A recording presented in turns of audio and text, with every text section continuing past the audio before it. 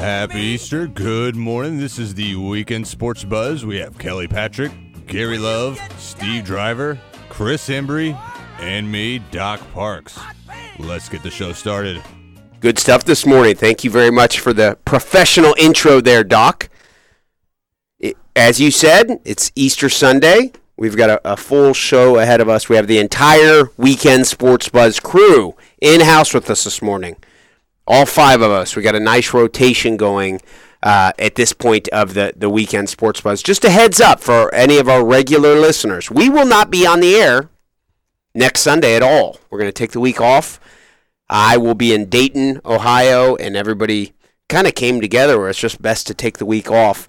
HRMMA 107 will be in Dayton, Ohio. I'll be making the trip up there. A lot of great fights going on. But on the schedule for today's show, we have, as always, college basketball talk. Of course, the NBA playoffs are underway. One of the storylines from the past week that I found to be intriguing was the Los Angeles Clippers and the Golden State Warriors were playing, and 6'1" Patrick Beverley really got up into the head of one Kevin Durant. And after the game, the Clippers won. I think it was game 2. So then the series was tied 1-1. Clippers won game 2. And one of the reporters asked Kevin Durant afterwards, what's the deal? How did this short guy get in your head like that? Kevin Durant was very irritable. I don't know if any of you saw this clip, but Kevin Durant said, what do you think I should have done? Just to some random, probably unathletic reporter. But I always enjoy seeing top-level athletes really lose their stuff. You know what I mean, Steve? Yeah.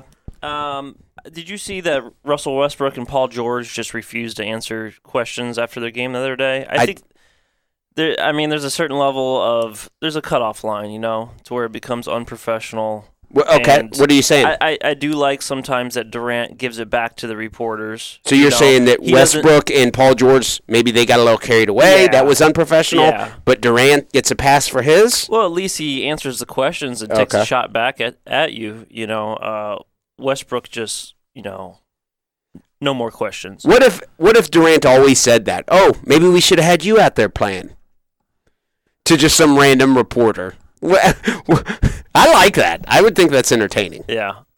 I would remind our listeners, the Louisville Combat Academy buzz line is 502-384-1450. We would love to hear from you. We have an entire 2 hours ahead of us this morning.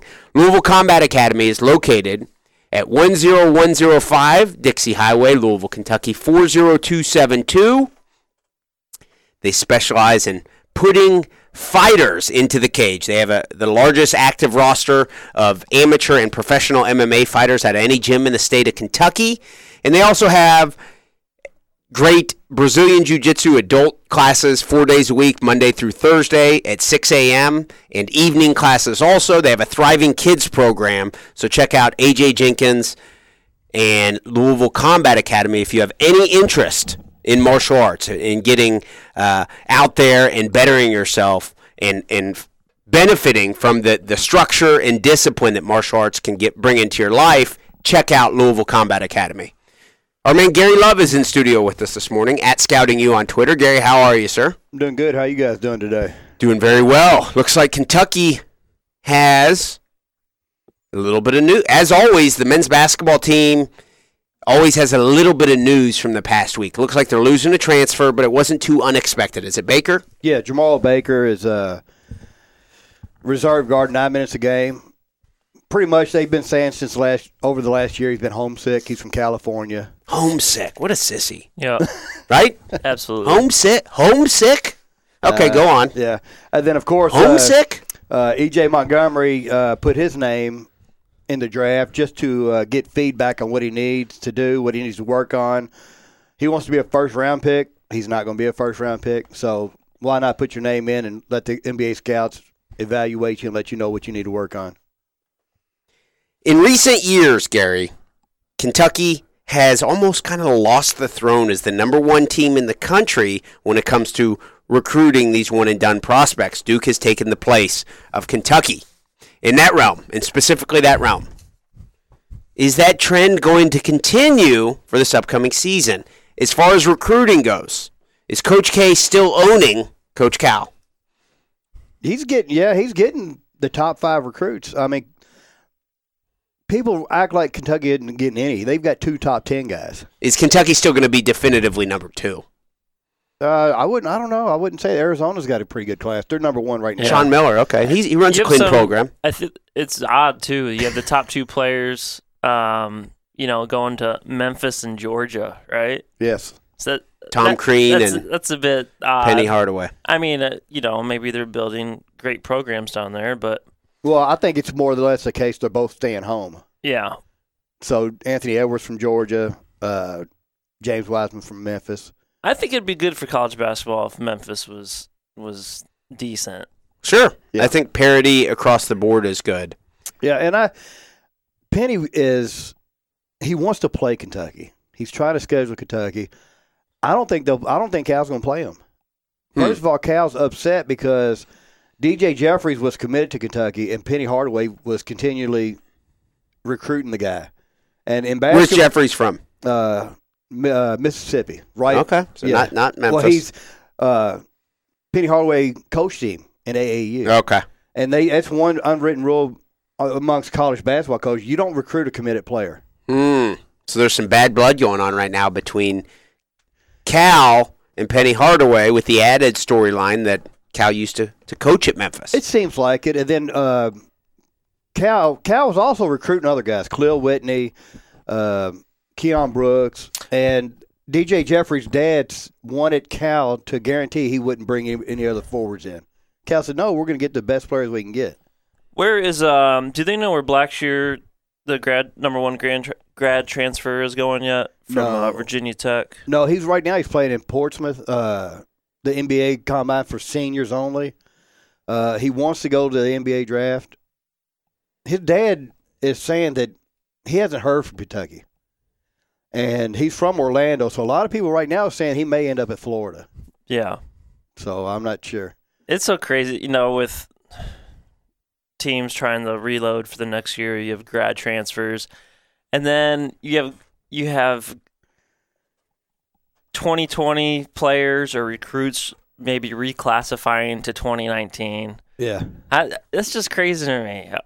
Hey, we need you this year, so do you think you can reclassify? Well, if you dive into those, a lot of those kids, correct me if I'm wrong, Gary. Yeah. A lot of those kids actually they're held back at a young age. So that is what's going on. So age-wise, they are not going out of right, Gary? Right. What they do is, I've realized it's a lot in Catholic schools. When you're in elementary school, they hold you back a year, so you can be that much more advanced as far as. I went to elementary school with a kid. He was in the same grade as me, and he was probably one of my best friends when I went to LaGrange Elementary. Okay. And when I went to middle school, he was held back because he was in 5th grade. He was probably the best kid in school and basketball, so much bigger than everybody else. Yeah, and he didn't amount to anything. Right. What do you mean by he didn't amount to anything? Did he have a good high school career? Okay, I think. Okay. You have to tell me off the air who it is. He never played college ball or anything. Well, I mean, if the goal was to have a successful high school career, maybe, and maybe they're happy with that. A lot of people live in, with their memories of their high school prolific seasons, right? Yeah. They do. Well, you also got to realize, too, a lot of these guys go a year to prep school. After high school, if they're not good enough to be recruited, they'll go to prep school. So Ashton Hagans was supposed to have been a senior last year in high school. He was still 19 years old. That's what I mean. So, yeah, kids get held back all the time. I had an August birthday, so I was actually 18 my entire senior year. Mm-hmm. Relatively, if anything, kind of old, but I was never held back. Right. Yeah. So there's some people you're saying was 19 as a senior. Mm-hmm. My daughter, she's going to be older than everybody because she's got a November birthday. Okay. So she'll be older than everybody when she gets in. Speaking of children, our man Steve Driver has a kid on the way. Yep. Congratulations. Thanks. Number 2. He hasn't even told his family yet. We just broke the news. Yeah. Broke the news on air. Anytime someone tells me something, I feel it's my responsibility to share it with the Weekend Sports Buzz listeners. So if anybody has any thoughts or comments on that, Louisville Combat Academy Buzzline is 502-384-1450. They don't know whether it's a boy or girl yet. we would love to hear nominations for a name. I do know. Do you? Yeah. I probably won't tell you, though. Well, we'll find out sooner rather than later, so, Who are you going to get to do your gender reveal? Which famous athlete? LeBron? I certainly hope you're not pushing a certain gender. I'm not. I was about to go there, but as a joke, I stole it from you. I stole it. I didn't want the show to, become all about me, but naturally that's what happens when I'm on there, right? Apparently. Louisville Combat Academy buzzline is 502-384-1450. We're going to head to the buzzline now. We have our man Brian the Insider is on the line with us. How are you this morning, Brian? Good morning, everybody. Steve, great to hear your voice back. Hey, I'm going to start with the Churchill Downs update. We're less than 2 weeks away now from Derby. And, Steve, very bad news for you. Harvey Wallbanger will not be in the Derby. And it does look like the mint julep has survived for another year. I think it's 145 years now that there was a lot of speculation that the actual Derby drink would get changed to Harvey Wallbanger, but it's going to stay the mint julep, and Harvey Wallbanger's out, so very sorry there. Hey, guys, a lot of Derby horses are at the track. Yesterday they started the first day of, they've got between 7:30 and 7:45. If you've ever go out there, if you haven't, go out in between now and Derby because it's free. It's a great way to look at the horses, and from 7:30 to 7:45, they clear the track, and they only let Oaks and Derby horses in to run, and they've got saddle cloths on that have their name. Yesterday was a bad day to start it. Over 2 inches of rain fell Saturday night in Louisville, and so some of the horses, including Omaha Beach, really did very little on it. It was a sloppy sealed track, so I think a lot more happened this morning, but they do have that special training session going on. And there's a lot of Derby horses on the grounds now. So Keeneland's going full blast. Guys, keep an eye on this.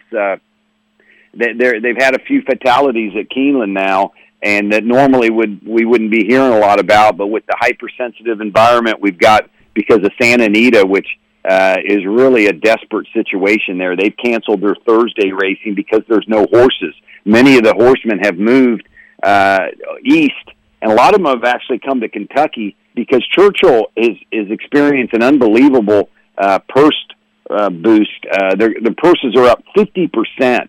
Derby week maiden special weights are going to be over 100,000 guys. They were like 56 last year. It's unbelievable with the extra purse money coming from Derby race. The Derby gaming over there on Popular Level has exploded the purse structure in Kentucky, but really at Churchill. So I expect, and a lot of the trainers from Santa Anita have actually picked up their tack, and they're moving there because of the bad deal. But man, we don't need many more horse deaths. Keeneland, had another one yesterday. So like I said, typically wouldn't be that big a deal, but all eyes are on horses fatality. And they had a meeting in California, and there's a big contingent of people that want to see, I shouldn't say a big contingent, but the contingent made it to the negotiations table that want to see horse racing closed and banned, and these guys locked up. So that's not good for the Derby. That's not good for horse racing. Hey, I want to congratulate Tiger. Last time we were on the show, we talked about it. I've been on record of saying I didn't see any way he would win another major, and he sure did, and boy, was that an excitement. So he's now getting a lot of money as a favorite. They got a new PGA schedule this year where they've got the Masters didn't change, but the PGA and the U.S. Open is very, very much condensed. So over the next 6 weeks, we're going to run pretty much all the majors in there, and Tiger's in good form. Hey, I wanted to hear you guys' input a little bit on this grad transfer stuff. We talk about it all the time in basketball. Both Kentucky and Louisville has already picked up a grad transfer for their rosters for next year. Louisville picked up a grad transfer yesterday in football, a guy coming from Arizona, cornerback that actually has 2 years of eligibility left and will be able to play immediately. But man, it's now it's big time in football too. So it's really changing the dynamics of recruiting, where you can go and get a proven player that's 2, 3, 4, 5 years older than a high school guy coming out. A big difference there, and is a big pickup for Louisville. They've had quite a few go through the transfer portal. They had a big one pull his name. Robert Hicks out of Miami was a big-time 4-star recruit they got, and he initially put his name in the transfer portal and has taken it out. So at least there's been a little stability there. But it's going to be very interesting to see what happens with these rosters because I think Louisville's got 4 or 5 more spots. I don't think Kentucky. They haven't had the turnover, so I don't think they're going to have nearly as many grad transfers in football. But really interesting to see what's going on in the grad transfer, how it changes the game. And my Pacers look like they'll get the brooms out today at Bankers Life. They're down 3-0. I don't see them doing much. They're just Kyrie has stepped it up to another level, and it's going to be very interesting to see what happens in the next round because that Brooklyn 76ers series is very good. Brooklyn blew a real opportunity to level the series at 2-2 yesterday, and Embiid had a big game. So it's looking like 76ers are going to come out. Clearly, the Celtics are coming out, and that would be a great series there. But I don't know how anybody gets by the Bucks in the East, and still looks like Golden State out west, guys. So that's really all I've got. Just wanted to wish everybody a happy Easter and hope they get to spend time with their families today. And thanks for having me on, guys. I'll hang up and listen. Great stuff there, as always, from our man Brian the Insider. Gary Love, I will ask you. Brian mentioned he had a question about the grad transfers in college basketball. What are your thoughts on that? I like grad transfers. You think it's good for the sport of college basketball across the board? You think it's good for ratings? You think it's good for the product that is the NCAA? I think it is because you have these kids that play 4 years at smaller schools that never get to realize we're playing in the NCAA tournament. So why not award these kids that have done their homework, done their schoolwork, and graduated with an extra year? Like, say, for instance, Kentucky got Nate Sestina from Bucknell. Well, he was a different case because at Bucknell they don't have graduate classes, so he couldn't go back to Bucknell. What do you mean by that? They don't have a master's program. Yeah, he said he did an interview saying that he was not allowed to come back and play college basketball for Bucknell for a 5th year. They don't offer that. So he had to go somewhere else. But no, I mean each case is different. I don't have a problem with grad transfers. I seen they shot down a rule the other day that they was voting on to where if the graduate transfer you got didn't end up graduating from your school, you lost one scholarship, which I thought was a terrible idea anyways, and they shot it down. But I have no problem with grad transfers. What about you guys? No, I'm fine with it. I think just transfers in general and the transfer portal is kind of getting a little bit crazy in college football. Not too far off from free agency in professional sports. That's what it is. If you see that somebody's in front of you and you won't play for 2 years, players are immediately gone. Mm-hmm. I mean, everybody talks about their own team, so I'll talk about mine. Ohio State, before spring practice, they had 4 quarterbacks on the team. Now they have 1. You had a guy transfer in and 3 guys transfer out. It's just, no one's really competing for starting jobs. They're just looking ahead to this upcoming year or the year after, and they're wondering how many years of playing time they're going to have. It seems like that's what it's turning into, a bit of a free agency program. Please just spare me with the Baker being homesick stuff. I mean, you give me Yeah. Just come out and say I want to go somewhere else. I don't need to hear how you're home. You miss your teddy bear, your mother. I mean, give me a break. We'll see how homesick he was when he decides where he's going next. Yeah. If he gets closer to home. It better be close to home. You're right. Yeah, so I'm going to be all over Twitter tormenting that guy. That poor guy. That poor guy. He'll not hear the end of it from me. I'm in the position to where I think he just knew he wasn't getting any time. I mean, he fouled the shooter at Auburn in the Elite Eight, and Cal said, "You're done. You're not playing again." He pulled him out of the game. So who knows? He may just say, "Look, maybe this ain't for you." What do you guys think of the excuses? Back to Steve's team, we have the Ohio State Buckeyes. Let me see if there's any. Oh, Urban Meyer. Why did he step down? Health concerns. Oh, health concerns. Health concerns. We have one player who's homesick. Now we have a coach who, for the second time, has the biggest job in the country, one of the bigger jobs in the country, and has health concerns. Hope he's all right. I do too, Kelly. Okay. I don't think we should joke around about anybody's health. Well, sounds like you're very defensive about your coach. I'm sorry, what is he now? President? I think he might be like an assistant AD. Okay, like well, I hope his health concerns don't hold him back from those duties. teaching a character class. Yeah, I hope he's all right. Yeah. But what do y'all feel about the transfer? Do you think they should be able to play immediately, or you think they should have to sit out? That's a good question. I think amateurism is a joke. Yep. So with that premise in mind, sure, let them have it real loosey-goosey like the NBA. I think you can build super teams like that. I think if you lose your coach, then maybe you should go somewhere else. Yep. Like if your coach goes to another school, gets fired, That's the only why way. penalize the kids, make them sit out? But other than that, then They shouldn't be able to transfer on a whim. You Right. can't play for 4 teams, 4 different years. yeah. It shouldn't be like that. Sure. So. There is something to Blue. Let's cut right to it.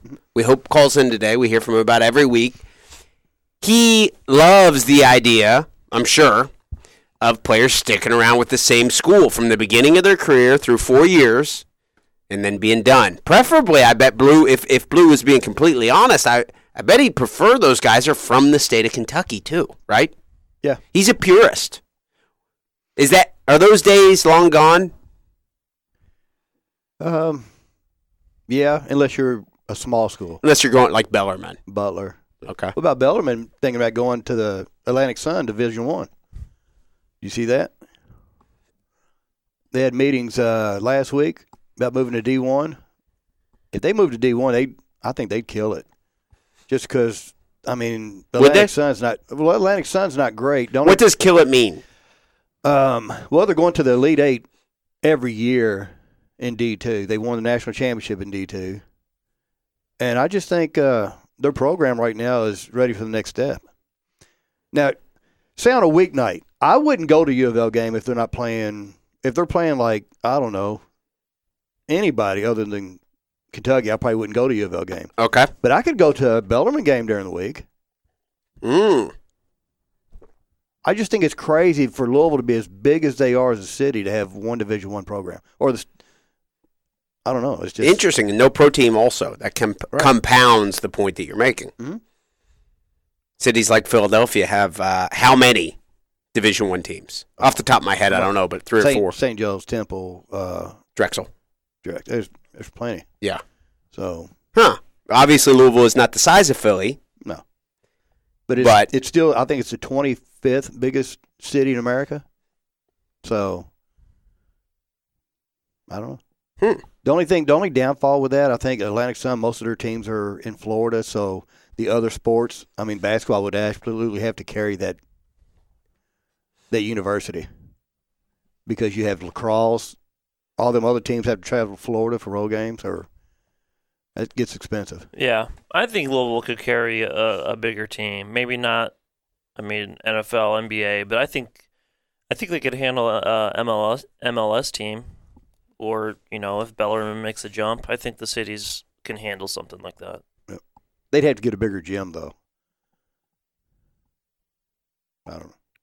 A bigger gym than where Bellarmine currently plays. Yes. What is it, Knights Hall? Yeah, Knights Hall.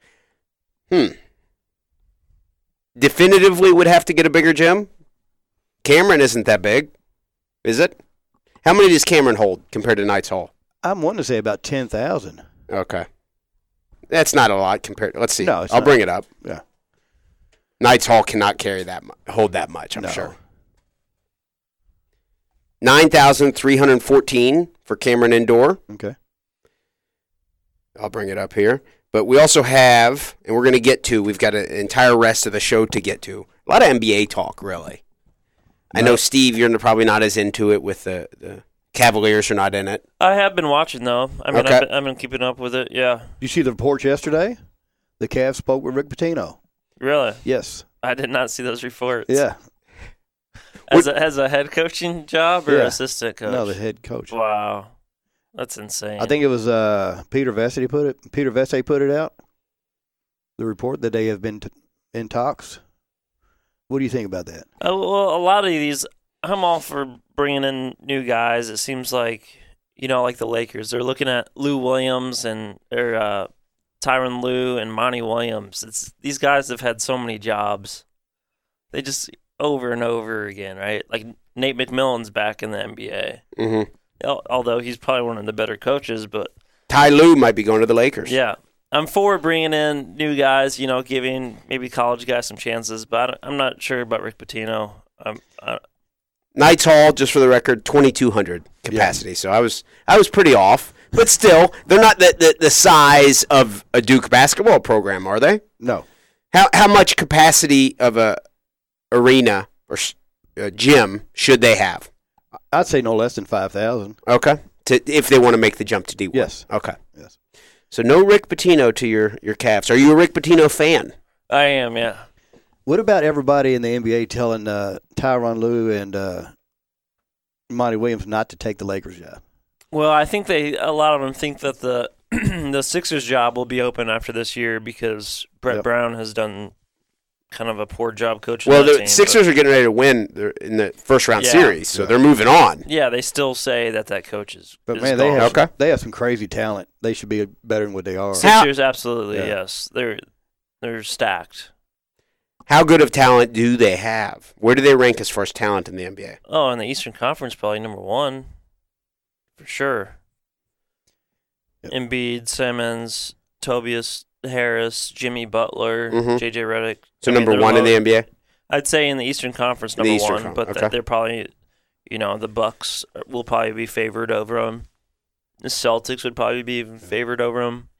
Embiid's trying to be the Dennis Rodman today because he seems like he gets into it with everybody, don't he? Yeah. I mean, I think that team likes him. That city likes him a lot. Well, you kind of want a guy like that on your team. You don't want your whole team to be soft. Yeah. They got into a little skirmish yesterday where Jared Dudley got ejected and Jimmy Butler got ejected. I like Jared Dudley, though. I think he's pretty. Did you hear what Embiid said about him? Yeah, he's a nobody. He's a nobody. So I don't know. I love stuff like that. And what I mean is I love Patrick Beverly. I loved Rodman, right? Yeah.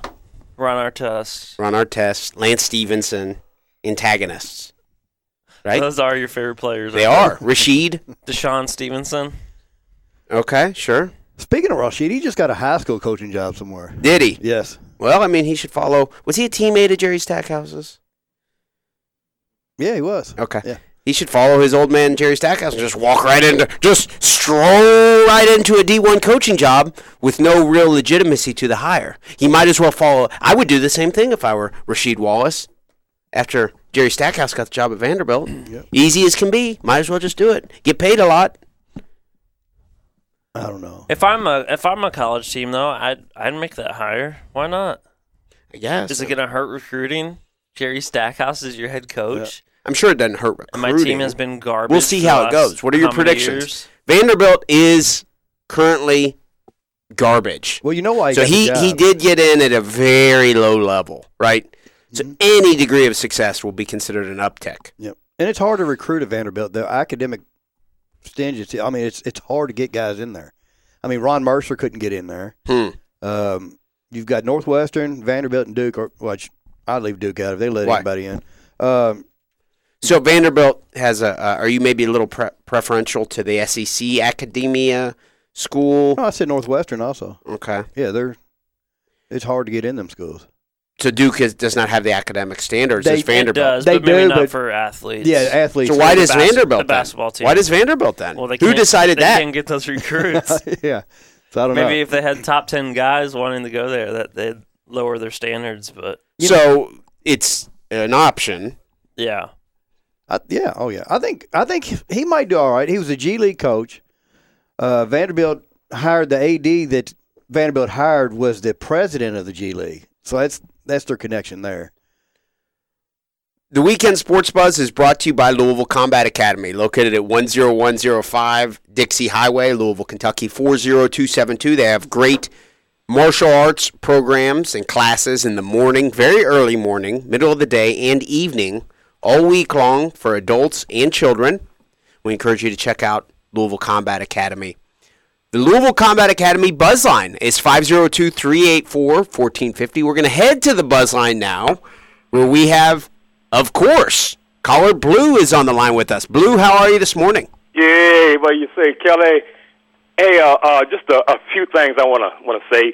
Starting off, you call my man Jamal Baker a sissy? A sissy? A man that was at Kentucky for, 2 years? And the players that they interviewed 2 years ago, they asked who was the best shooter on the team. You know what they said? Jamal Baker. But getting to the point, he's anything but a sissy. I'll tell you who the real sissy is, John Calipari. I'll get to that. Hey, this man, you laugh. Go ahead, laugh. Jamal Baker stay there 2 years and gets in the game and make a foul, and you're done. Why did you foul? And you got a guard in there getting taken to the basket every time down court. Don't know where his behind is, and he's still in the game. Come on, man. That man's anything but sis. He left because he wasn't getting any playing time. He left because he wasn't being taught how to come off a screen and picks. That's coaching. John Calipari's the sissy. Anytime you go out and get players, the best players, quote, and they don't work, I'll go get some more, and they don't work. No, John Calipari, earn your $9 million plus. Earn that. Coach them. Now, and I'm going to tell you, I'm an old fart, and I don't like the 4-year system anymore. I can go along with 1 or 2 players, but get into a system. Show me you can coach. Show the players the way through. You ain't did nothing for them players, but get money. That's all you've done, and move on to Duke. Now, Trey Jones, now, he comes back. He's in a system. Now, he's better than any player Kentucky's got. Why did he leave? Crickets? Yeah, I thought so. Because you know what? He wants to play for a real coach that's going to help get along.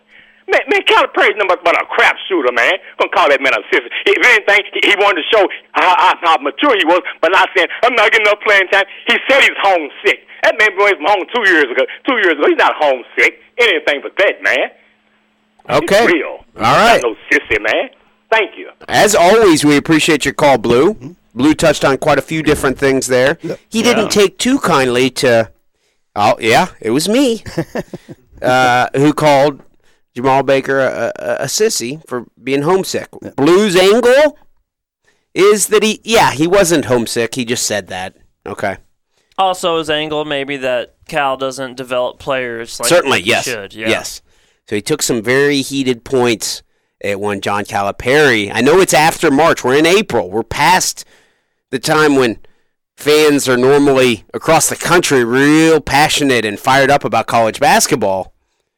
But those rules don't really apply to the Kentucky fan base, Gary. What is your rebuttal? Each and every week we hear something from Blue, and it's not always pro Calipari. What are your thoughts? My thoughts about Trey Jones not leaving Duke and going to NBA because he's not very good. I mean, the guy he's Ashton Hagans. He can guard the ball. He can get to the basket, but he can't shoot. How many games do we see this year where they backed off of him 15 foot and dared him to shoot? Most of the year. I mean, he's Ashton Hagans. That's why Ashton Hagans, he's not even testing the water because he can't go anywhere. So, and Cal, I mean, I have issues sometimes with Cal's offense, what he runs. It's kind of hard to run Baker off screens when Hero's in the game, too, and they're running 700 screens for him. But so as Baker, Blue said that if you asked anybody on the roster who's the best shooter on the team, they would have said Baker, not Tyler Hero. You know what? Josh Carrier was supposedly the best shooter in history in practice, and they put him in a game he couldn't hit the side of a barn. Okay. I mean, Mike Marr couldn't hit nothing. Anybody can shoot with no defense on them in practice, right? But I don't know. I mean, people saying Calipari don't develop. Shea Alexander was a 4-year player. Lottery pick. And he's doing well. Tyler Hero was a 3-year player. He's projected number 15 in the draft. I mean, Tyler Ulis. Per our man Chris Embry. He's a 4-year guy, and he left in 2 years and got drafted.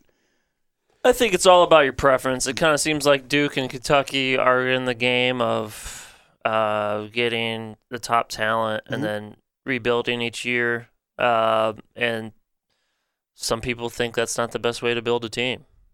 Yeah. I mean, it kind of seems like what's working right now is having one or two NBA lottery picks on your team and having a bunch of other 3 or 4 year guys on your team, right? Yeah, the thing is that's easier said than Yeah. done to make that delicate balancing act really work, right? Yeah, but Because you're like, okay, we got to have 2 of these lottery guys. Who are those 2 going to be? right. I We mean, got to make sure we have those because if you don't have those, the supporting players don't mean as much, right? So Yeah. it's easier said than done. yeah, and Kentucky has 2 top 10 guys coming in next year, but they have a junior, Nick Richards, coming back. They have Emmanuel Quickly, Ashton Hagens, E.J. Mark. They've got a lot of experience How coming good back. is Kentucky going to be next year? I don't know. It's so early. I mean, they're not even done adding to the roster yet. Steve, what does your gut say about this I don't Kentucky think basketball it's team? gonna be as good as this past year. No, not Elite 8.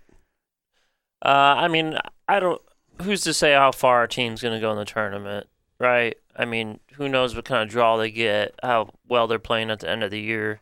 But I think just from a straight talent perspective, I mean, obviously I don't know how a lot of these guys are going to come in and play, but I mean, P.J. Washington was coming back this past year. You know, he was an extremely good player. Everybody knew he was an extremely good player. A lot of these guys that are coming back this year are solid players, but maybe not as dominant as somebody like PJ was. Yeah, and Kentucky, if you see Calipari's recruiting, he offered a 6'10" center. He's like number 50 in the class next year. So he's starting to add guys that he thinks are going to be there more than 1 year. It kind of seems like like Duke and Kentucky get caught in this cycle, and you know, if you get 3 top 15 guys, you're going to have to get 3 top 15 guys the next year. Yeah, and that's hard. You're going to have ups and downs. You're going to have years where it works out and years where it doesn't. Yeah, and I don't know why a lot of guys wouldn't come back this year because Evan Daniels did an interview next year's draft class. He said next year's draft is probably going to be one of the worst he's ever seen since he's been doing recruiting. Yeah. He said this 2019 basketball class, other than the top 6 or 7 guys, is not very good. Yeah. I mean, I could see it. I don't know. From what I've seen, I just don't. I mean, if I had to guess, I don't think Kentucky's going to be as good as this past year. It kind of seemed like leading into the season. I mean, Hero, Ashton Hagens, a lot of these guys were getting talked up pretty well. Doc signaling we need to head to a break right now. We'll be right back after this. Thanks for tuning in.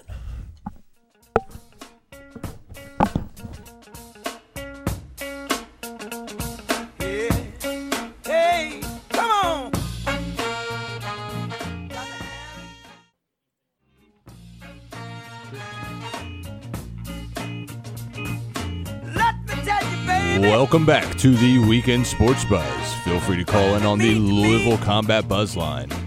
We are back with Kelly Patrick. Thank you very much, Doc. Once again, the Louisville Combat Academy buzz line is 502-384-1450. We encourage you to give us a call. Get in on the action. Steve Driver. I think if Doc practiced, he could maybe, he's got that deep voice that you need for like movie trailers or just ring entrances, No, Doc, right? Yeah. Doc does. Are you leading toward adult films? No, isn't it crazy that you could just have a career off being a voiceover guy or Bruce Buffer? Mm-hmm. Michael Buffer. No, Doc does have that voice. How much money are the Buffers worth? A lot. A lot. I read Bruce Buffer's book a couple years ago. My friend Lance got me his book. I read it. Michael Buffer was famous, in the 80s for introducing boxers, Let's Get Ready to Rumble. Bruce Buffer, his brother, came along, almost acted in the capacity of maybe a lawyer. I don't think he's legal. I don't think he's not a lawyer, but he got some lawyers involved and really took it off to the next level as far as how much money they make off that. Remember that homeless guy a few years ago who had the voice? Do you guys remember this guy? I think a little bit, yeah. But you're right. Doc has a great voice, and we appreciate Doc coming onto the Weekend Sports Buzz crew. Gary, what do you have? Michael Buffer's net worth is $120 million. Wow. And he gets $5 million every time he utters the 5 famous words. Now, when did he first say, "Let's get ready to rumble"? Good question. I don't remember. What's like the first time you guys remember him? I remember it being associated with, was it Jock Jams in the 90s? Let's get ready to rumble. And it was part of a song. I mean, there's multiple different uses of it, but every single time it comes up, he gets paid. Mike Tyson Punch-Out? Was it on there? I was going to say, I think it was in some video games. I think he did, what did he do, UFC and boxing events. Michael Buffer? You read his book, Kelly, so I figured you would know. Michael Buffer didn't do UFC and boxing. Well, they're the same person.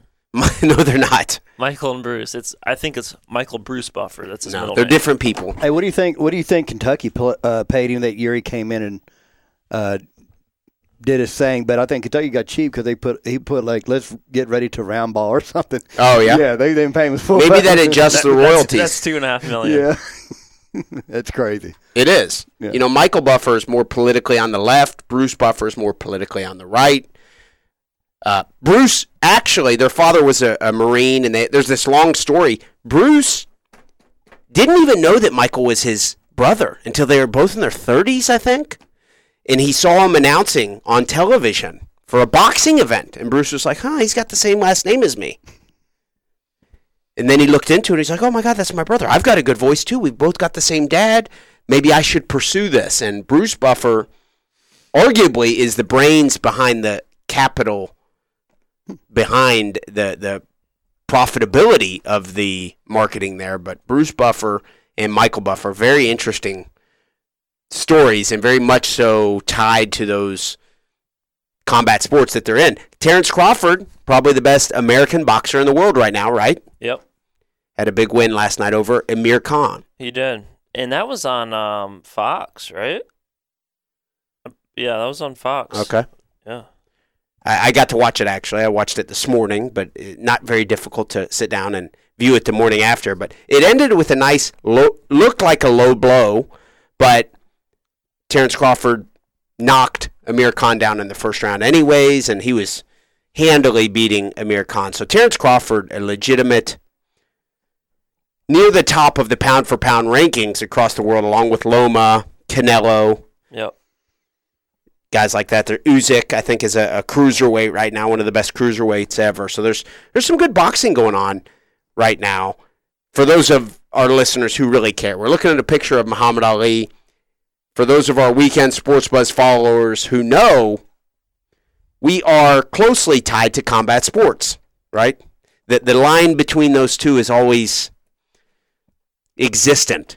And what I mean there is a lot of the people who are in the combat sports world have no interest in what they would call sports ball or baseball, basketball, football.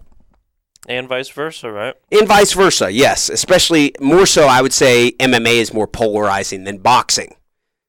Very few people say, no, I don't like boxing at all, right? Yeah. People like Muhammad Ali at the very least. People at least have nostalgic stories about how great the heavyweight division used to be and how the middleweights of Duran and all those guys in the 80s, how that was exciting. Sugar Ray Leonard. So we're always kind of doing a delicate balancing act. Absolutely. For combat sports and traditional sports here on the Weekend Sports Buzz. Chris Embry, any interest right now in the NBA playoffs? Not really. I appreciate the honesty. DeMarcus Cousins is hurt. He's out. I predicted a couple weeks ago that he would not only stay healthy through the playoffs, he would be the NBA Finals MVP. It looks like my prediction was off. Why would you predict that? Because I was trying to go out on a limb, Steve. I was trying to make that limb Durant broke. and Steph Curry. I think going out on a limb would have been like Klay Thompson.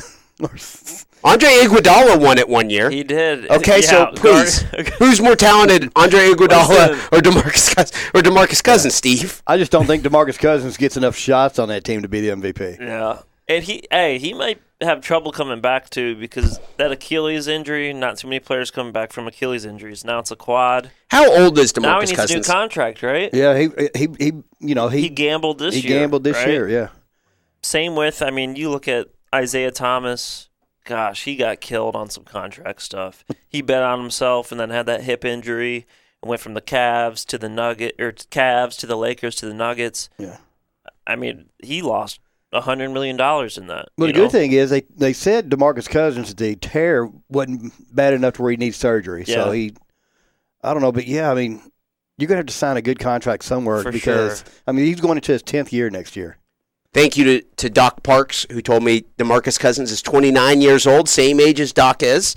Okay, there is to tie our conversation from earlier with the grad transfer rules in college to the free agency in the NBA. There's always a sense of almost karma among the fan bases. And what I mean there is this. LeBron James made the announcement. Everybody hated his announcement. Everybody's like, what a piece of garbage, right? When he went to Miami? Yep. Okay. And then again when he left Cleveland. Very polarizing to up and leave. Well, okay. Yeah, even leaving Miami. Exactly. Yes. Okay. Kevin Durant was with the Thunder and got beat by the Warriors. They were up 3-1. They were up 3-1. They were up 3-1. Again? 3-1. They were up 3-1. And then Kevin Durant announced, "Well, they beat me. I'm going to leave this team. I'm going to go to the team that just knocked me out." Okay? So he did that. Everybody's like, "Oh my God, I would never do that. I would never do that. I would stick with my team," banging their fist on the table. Now there's a sense of karma, I think, among the fans. You follow me here? People are like, "Okay, Kevin Durant, you're getting pissed at these reporters now. Well, you deserve that." I think there's something in the back of Kevin Durant's mind and at the forefront of the fans' mind where he can win as many as many Finals MVPs as he wants with the Warriors. But at the end of the day, I think people will say, you haven't done it on your own. You left the Thunder, who you were up 3-1 against the 73-win Golden State Warriors. They were up 3-1. They were up 3-1. Against the 73-win Golden State Warriors. How many times should we say that? Because I'll never forget it in all seriousness, Gary, right? Would you do that? No. And the Warriors won 73 games that year. 73-9. Yeah. So then the best record in the history of the NBA. Yep. Regular season. You lose to them. You go to that team. You dominate. I mean, he dominates, right? Oh, he's really good. But I think after this year, I wouldn't be surprised if he took off. I think he knows he has to prove that he's... Prove what, though? Would start from scratch? If he really wants to prove it, go to the Grizzlies. Right? If you really want to prove, you can't really rewrite everything and be like, well, I'm going to do it organically now. Or the Knicks. The Knicks have been a terrible franchise. The Knicks and do it. Yeah. But I mean, is that a good move for him, though? Everybody's saying this is probably where he's going to end up at. Look at, if you look at Dirk Nowitzki, is his one championship greater than if Durant wins 5 in Golden State? People just respect it more. I think Durant hears a lot of the noise. I mean, he had burner accounts, Kelly. I think he cares what fans say. That's your favorite Kevin Durant story, right? The burner account thing that he basically came out and acknowledged. Yeah. Okay, yeah. What about that Oklahoma City team? Wow. With Harden. Yeah. In hindsight. Yeah. Ibaka, Harden, Westbrook, Durant. How they didn't win with that team. And Harden's probably the best player in the league right now. Have the Jets kind of cooled on Westbrook being so great? I don't know, man. He averaged a triple-double this year. Yeah.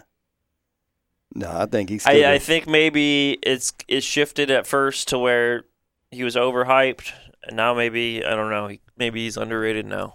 I think I'm sitting here looking at DeMarcus Cousins' stats. He played 30 games this year when he got back from injury. He's 30 stars. He still averaged 16 points and almost 9 rebounds a game. So somebody's going to give him a contract, but he's just not going to get a max deal because of his injuries. Yeah, he might have one of these terrible teams give him money. We always see NBA teams do stupid things. Yep. I'll tell you somebody who made money this year is Julius Randle. I mean, he's averaged, I think, over the last 2 months, 21 points and like 12 rebounds a game. And the Lakers gave him away. They did give him away. They should have kept him. Everybody was so high on the Nets. The NBA playoffs is such a long process. If I just could take snapshots of people's quotes from one day to the next, my son Johnny told me that the Clippers were going to beat the Warriors the other day. Okay? So I tweeted about it so I wouldn't forget, of course. I want to be able to hold this over his head for the rest of his life. But everybody was so high on the Nets. Well, it looks like the Sixers are moving out of the first round. They're up 3-1. On Tuesday, they have Game 5. They're probably going to win that series and move on. Brett Brown, everybody's saying is going to get fired. Well, Sixers could still easily make it to the finals. Who's going to come out of the East? Somebody has to. Yep. I'd say the Celtics right now. Okay. See, I think the most talented team is probably the Bucks. I think Giannis is probably it's either him or Harden for MVP. But I think there's something about the Celtics that come playoff time, when it comes coaching, and Kyrie's been there before, it'd be tough for me to that's a tough series. I'm not sure who's going to win that. Now, does Billy Donovan keep his job if the Thunder gets put out in the first round again? I'm not sure. I like that question. There's something wrong with Paul George. He's injured bad, I think. Yeah. He's got some kind of shoulder issue. But I was going to say about Giannis, he's basically he averages like Shaq numbers. He averages 28 and 14 and 6 assists with more assists in like 32 minutes a game. It's unbelievable. 28 and 14. And he dunked all over Thon Maker the other day so bad. Yeah. But he's basically Shaq. I think I compared LeBron to Shaq a couple years ago here on the air. Giannis is him. You remember how 7 feet tall. He's surrounded by shooters. 28 and 14. But obviously that's he has Shaq's numbers. Yeah, I agree. Yeah, he impacts the game in a very efficient way. Yeah, I mean, you remember how small he was when he got in the league? I mean, he's jacked now. Andy grew like 5 inches after he got drafted. It's crazy. 5. I think it was 3 to 5 inches after 5. he was drafted. Yes. Game, yes, Kelly. Game 4 of the Pacers and Celtics. I'm sorry, Game 5 would be on Wednesday. Let's see. Game 4 is actually, we got today it at today. 1 o'clock. Today, 1 o'clock. Mm-hmm. Probably going to be the Celtics sweeping the Pacers, the hometown team, for 96.1 FM, 1450 AM, WXVW, the Big X. We'll see it today. You can listen to it at 1 o'clock on the radio here, or you can watch it on ABC. Boston is favored by just 3 points today. How good's Kyrie Irving? Generationally, if we're talking about the best players of this generation, where does Kyrie rank? He's my son's favorite player. If you look at his stats this year, he had unbelievable stats. He'll probably be second or third team All-NBA. But I think he's doing better now, but he kind of tore this team apart throughout the season. Yeah. A lot of his they have locker room chemistry issues. They had chemistry issues. I think they're doing better now, but a lot of that is due to him. Everybody knows it was due to him. Kelly, you're a lifelong Pacers fan, right? I am, just due to proximity. I've watched him play. I was a fan of, Mark Jackson, Chris Who's your Mullins. favorite Pacer of all time? Brad Miller? I did like Brad Miller out of Purdue. I'd say Mark Jackson or Reggie Miller. Yeah. Go with a couple, in my mind, old schoolers, right? I liked Rick Smits. I liked Derek McKee, how he played on defense. Derek McKee would be my guy for the Pacers. Also, the Davis brothers. How Jack was Antonio Davis? He was huge. You trying to say he was juicing? Dale Davis? No. Dale Davis, too. Yeah, they're both jacked. Yeah. What are you trying to say, Steve? They're juicing? I don't know, man. And who knows with the NBA? Or the NFL. Sure. Yeah. Yeah, but I think I've been to 2 Pacers games my entire life, and that was to see players for other teams play. That's fair. One of them was I went to see Larry Bird play, and he sat out with a bad back. And then I went to see Shaq play, and he sat out too. So I was like, forget it, I'm not going again. Yeah. So I saw Michael Jordan play in Indianapolis, and I saw Shaq play in Indianapolis in 92. I think 92 or 93 when he was with the Magic. Yeah. Yep. So I also did that, so I'm on board with you there. Mm-hmm. I saw Dwayne Wade and the Miami Heat play there, Alonzo Mourning.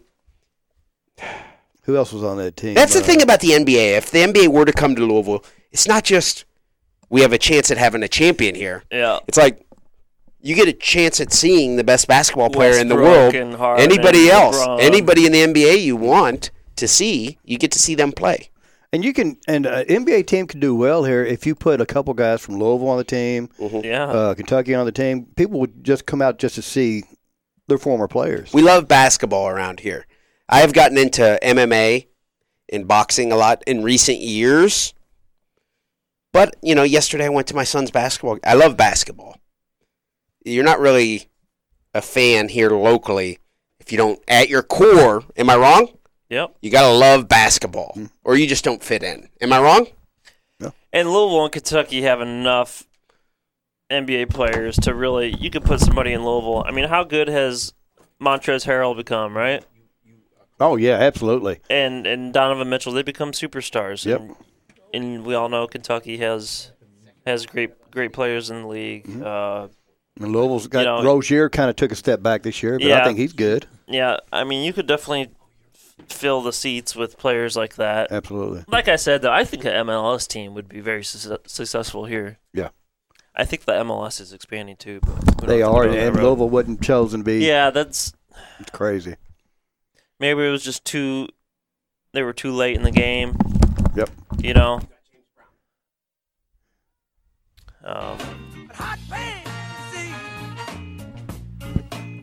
We will be back with the second hour of the Weekend Sports Buzz.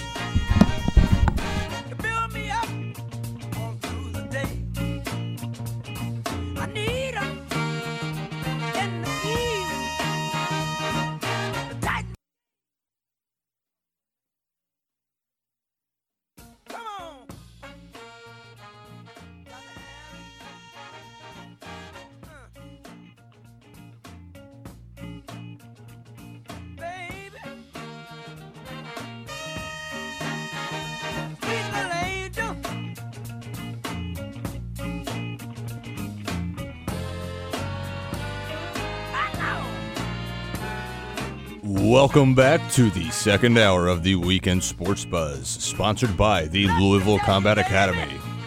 Louisville Combat Academy buzz line is 502-384-1450. They are located at 10105 Dixie Highway, and they produce a great stable of MMA fighters. I would know. I fought two of them. Thank you very much for that intro there, Doc. Great stuff. As Steve said earlier, Doc has the voice of... Al Green. Can't put my finger on it. What is it? The third illegitimate buffer. The brother to Bruce and Michael. Okay. Doc Parks with the very impressive intro. In the second hour, we've got a lot of things I want to get to.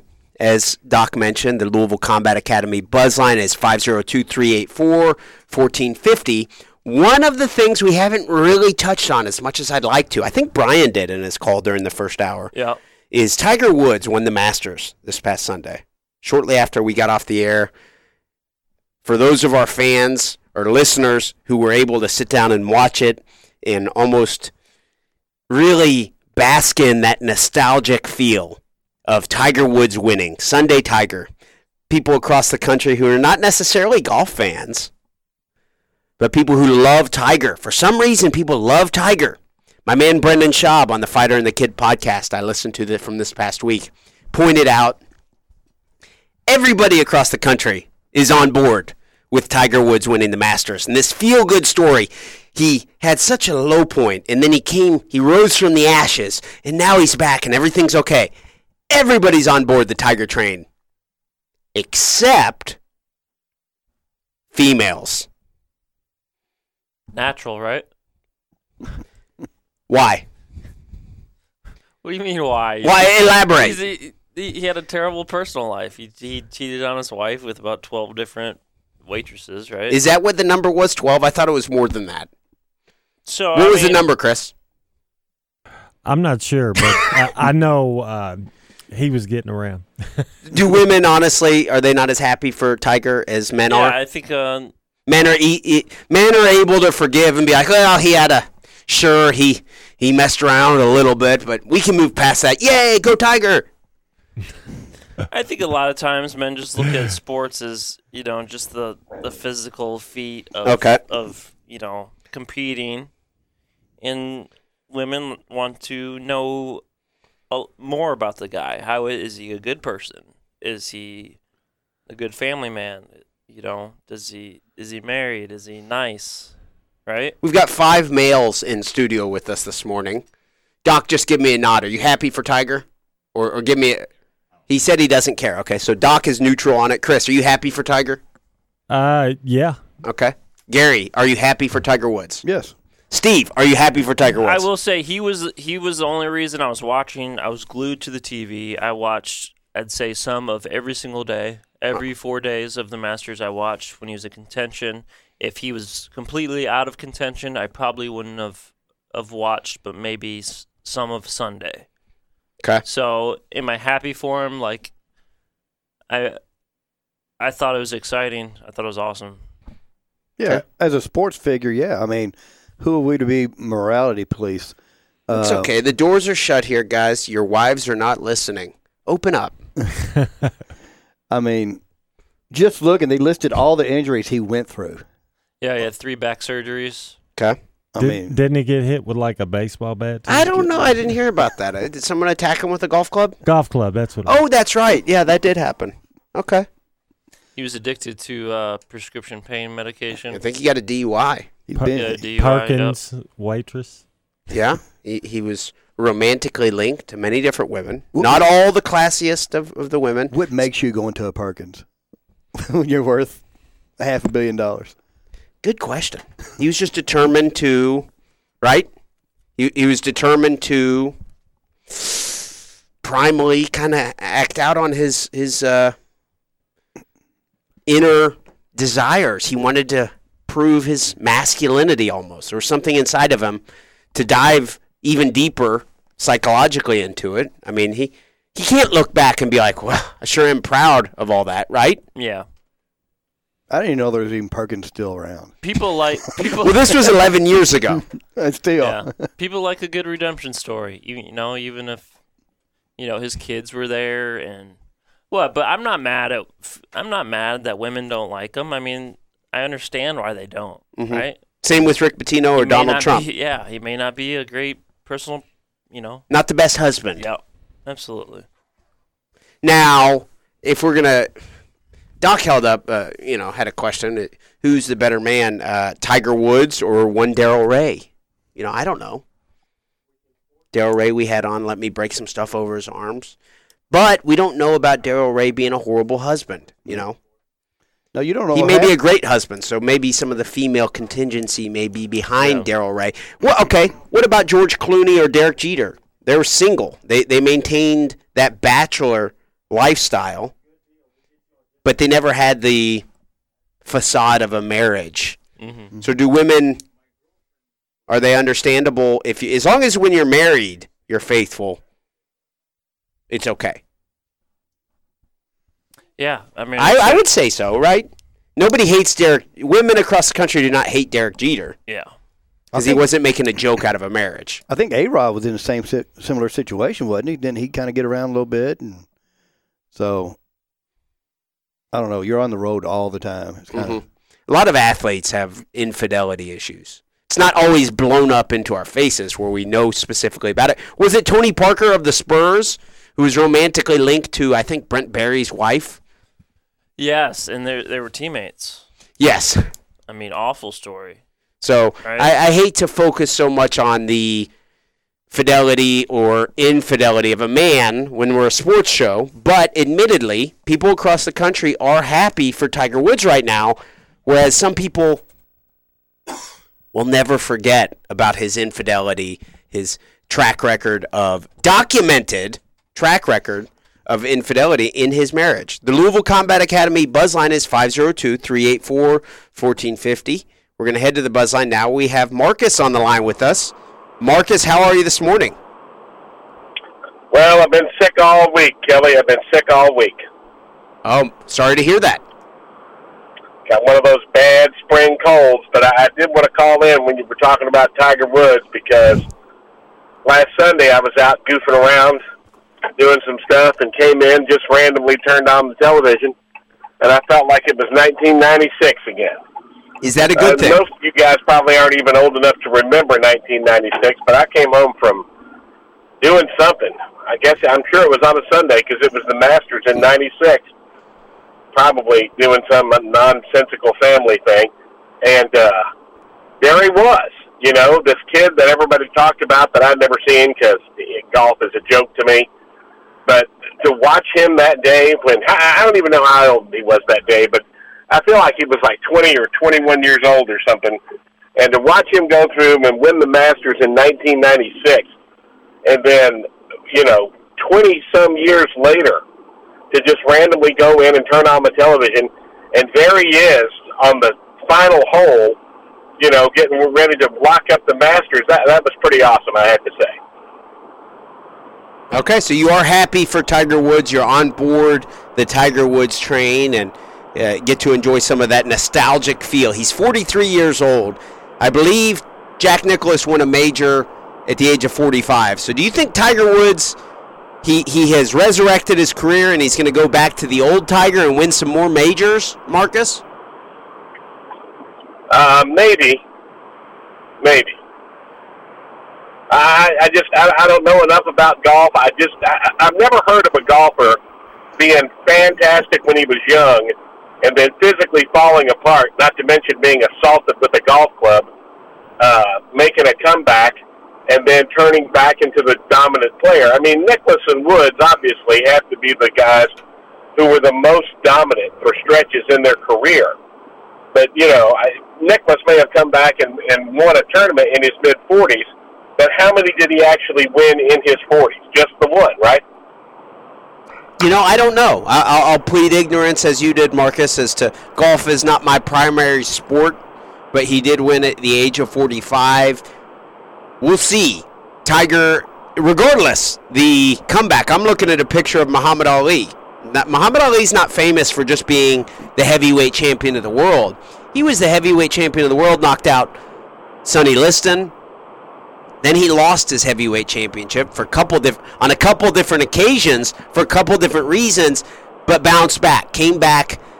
He made that career comeback. Michael Jordan, we all hold him with such high esteem.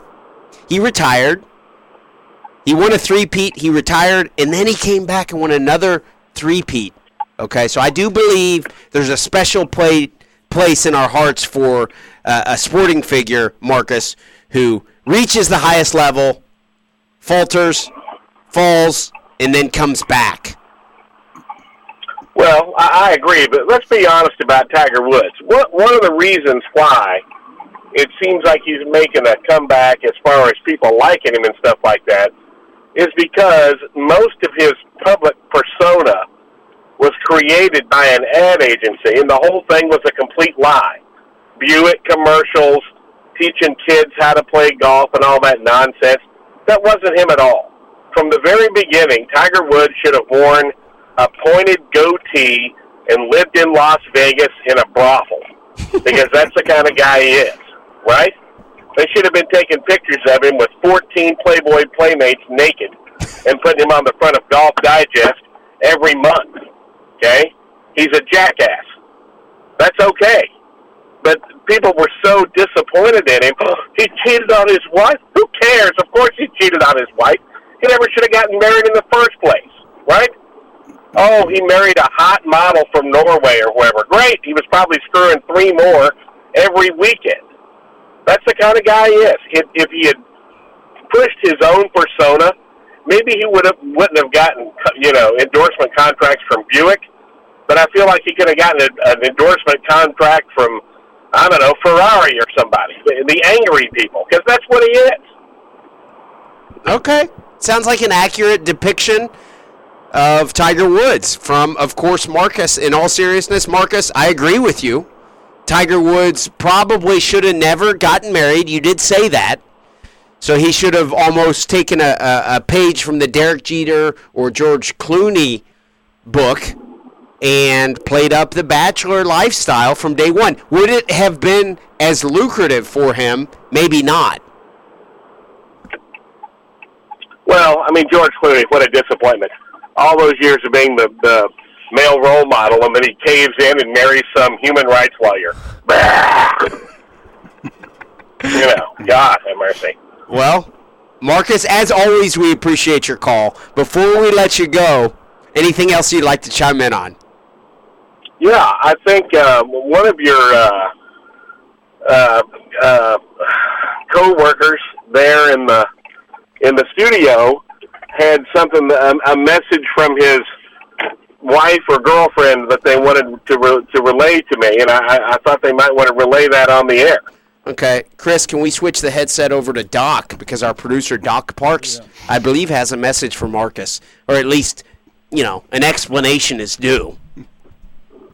Doc, Marcus asked about a message from, I think, your girlfriend, or your girlfriend, yes. Sure, she's been doing jiu-jitsu recently. She knows how to shrimp, and she believes, after listening to some of the things Marcus has said, she believes in a jiu-jitsu match.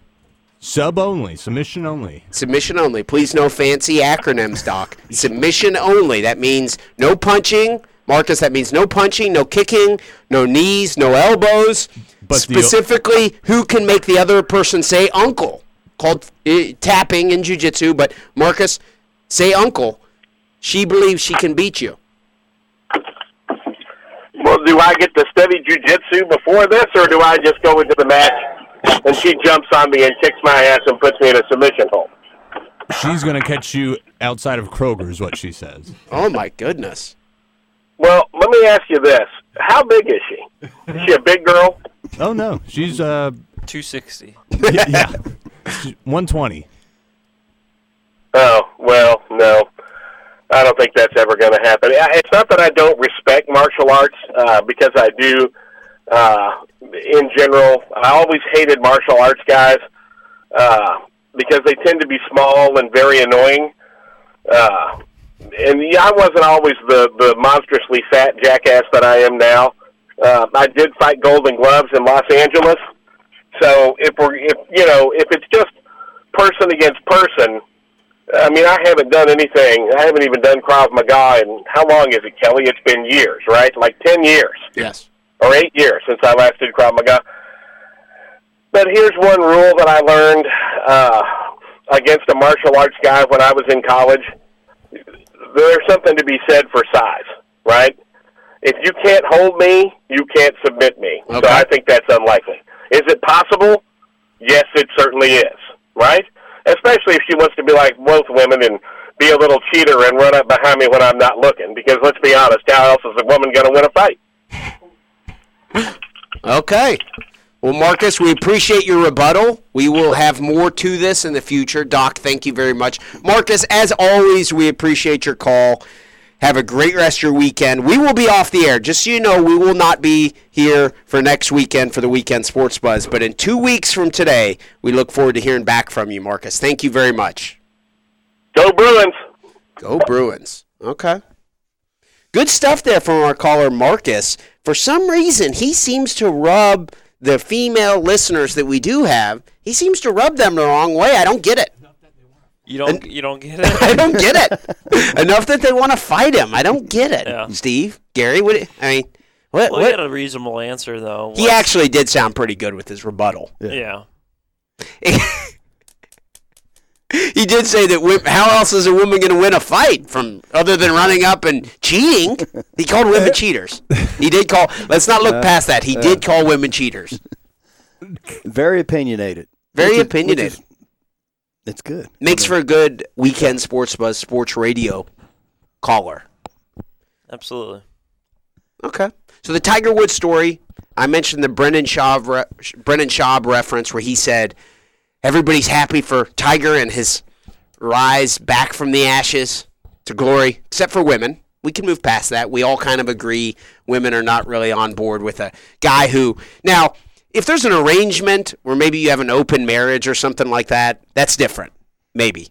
But when his wife, Elin Nordegren, I believe, when she caught him cheating and she attacked him with a golf club, it was very clear that he was very dishonest to her, right? Yep. So maybe that agreement cannot be looked past from women. Is that right? You know, I never knew that you knew how to pronounce her name, first and last. Okay. Show prep. Well, you know, I'm a professional, Steve. You seem to know a lot about her. Well, you know, maybe I've been romantically linked to her. Maybe I haven't. I was just looking at these numbers from Tiger last year's Masters. He was ranked 760th in the world. Wow. And after Sunday's Masters, he's ranked number 6. Okay. He's back. He's back. Yep. Is he going to be back to his... I think he now has 14 majors. 15, I think, isn't it? Is it 15 now? Yeah, I think he's 3 behind. I'll bring it up here. Yeah. And Jack has 18. Mm-hmm. So will he make it to 18? I'd say the smart money still says no. Yeah, I agree with you there. How many years? His competition's more difficult too. Oh yeah. Like he himself alone changed golf forever. Now you have like Brooks Koepka and Rory McIlroy and all these guys that are just jacked. Jason Day. Yeah, these guys that are just huge that can drive it so far.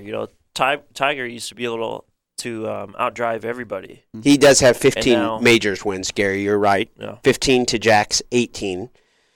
How many more years does he have left before he goes to the senior tour? What age is the senior tour? 50 or 55? I think you can still compete in the actual Masters. Who was it? I forget the name. There's a guy who's competing even though he was 65 recently in the Masters in recent years. I forget his name. Our man Brian the Insider, if he were listening, I'm sure he could call back in and fill us in. But they can move to the seniors tour at some point. Yeah, but I mean, being in your say mid 50s, I mean your drive's gone. I mean, there's no way you can win it. I wouldn't think. What Tiger Woods did as far as impacting the sport of golf for so many people across the country, Steve, as you alluded to, cannot really be put into specific numbers. I don't know that it can be quantified. I would draw a parallel and say what Mike Tyson did for boxing in the 80s and 90s, as far as his rise to being the heavyweight champion, coinciding with the advent of HBO pay-per-view and everybody being able to watch, and ESPN and all these prolific, spectacular ways of watching these knockouts. I would compare that to what Tiger Woods did. What do you think? Yeah, I think he just changed golf forever. I think you could also make a correlation to ways Steph Curry kind of changed the NBA. Everybody's shooting, every team is shooting 40 three-pointers a game now. And maybe you could look at the numbers before Steph and Clay. It probably wasn't even close to that. I think he helped the marketing for the golf as far as like the sponsorships. He's a minority, okay? Yeah. Right there, it's an old white man's game, and he's a minority. So right there, the fact that he was the best in the sport, almost by default, he kind of took on the role. And he's actually a friend of Trump's. So, I mean, he's polarizing in a lot of different directions. I don't know that he's quite embraced the I'm a black guy role as much as some people would ask him to, right? But he is. He's a minority in a game that's an old white man's sport. Who else can you think of who's a significant figure in the world of golf? Vijay Singh from Fiji? Michelle Wie? Yeah, I mean... Not many. Yeah. And golf's not my primary sport, so I don't, there's probably more that I'm not thinking of. Yeah, there's a lot of European players, but, not many African-American or African in general playing, right? So as far as the sporting world goes right now, Gary, you had some updates with us earlier for college basketball and the Kentucky roster turnover. Recruiting, Blue called in, took some shots at Cal. Mm-hmm. That's always in season. But right now, the casual sports fan across the country is engaged probably in Major League Baseball and the NBA playoffs. Mm-hmm. Yep. The Warriors are probably going to repeat.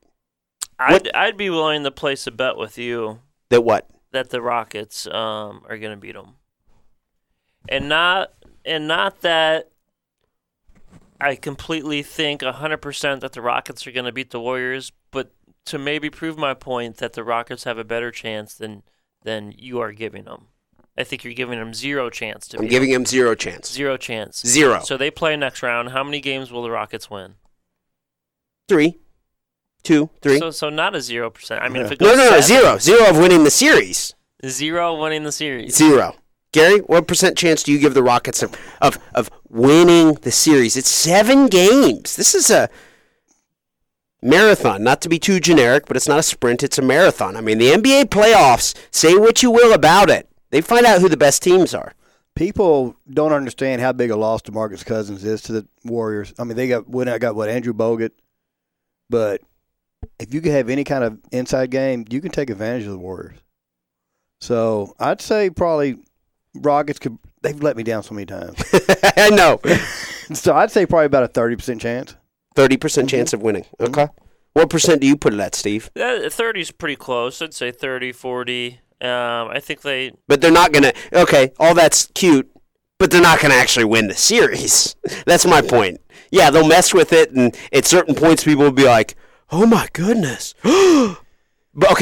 But they're not going to actually win the series. Kind of like I said to my son the other day after Patrick Beverley shut down Kevin Durant. And everybody on ESPN and the talking heads was like, oh my goodness, look at this. Woo! Okay, that's cute. It is. And I'm all for it. That doesn't mean they're going to win the series, Steve. Yeah. They just hit so many threes. I mean, they got, 3 guys on the team shoot over 40%? Egoless guys. Egoless. Steph Curry, Kevin Durant. I know that sounds silly to say, and everybody has an ego deep down, so I mean your definition of the word ego is subjective. Maybe your ego is tied to your team winning. That's okay. It appears on the court that Klay Thompson, Steph Curry, Kevin Durant, they can have an off day, and then they keep moving the ball, and then one of them goes off for 40, right? It's amazing. The Warriors are amazing. I'm not the biggest Warriors fan ever. Steve, right? Yep. We've been on the air here basically through the Warriors' entire run, and from day one, I don't like the Warriors. I don't like how they shoot from half court. The purist in me does not like the Warriors. I'll tell you somebody I don't think is going to be on that team next year. Draymond Green. Okay. I think a lot of them guys are tired of his antics. I mean, you even seen they've got a thing where Steve Kerr? Yeah, Steve Kerr said he mimicked, I'm tired of his crap. So I just think they've got a little bit of rift in that team. I think they've decided this year to do one more go-around. Yeah, it depends on what, if Durant leaves, they'll probably keep Draymond. If Durant stays, he's probably gone, right? Yeah. I don't think those guys like each other very much. Remember last year, if Chris Paul did not get hurt, Yep. It's believed, almost conventional wisdom, that I'm not saying the Rockets would have knocked the Warriors off, but they would have had a much better chance of knocking the Warriors They were off. up 3-2, right? The Yep. Rockets were up 3-2. Yes. And then Chris Paul got Paul, hurt. you're right. But they didn't beat him. So even if Paul was healthy, there was no chance that the Rockets were going to win that series? All I'm saying is they didn't beat him, and they won't beat him this year. Okay. That's all I'm saying. So 100% likelihood. 100% likelihood no one's going to beat the Warriors. This year. Yeah. Now, I mean, how many years have you said this for? Was there a... No, I was on here saying that the Cavs were going to win it the year that they came back and beat them. The year that the the 1 year that the Warriors lost, No, that's the no, year that you called? No. Oh. The next year I said the Cavs were going to win it too, even though Kevin Durant went there, and I was wrong. I was. You were on the air with me. But this one, they're just too good now? I'm just saying they're not going to lose. That's all I'm Okay, saying. That's fair.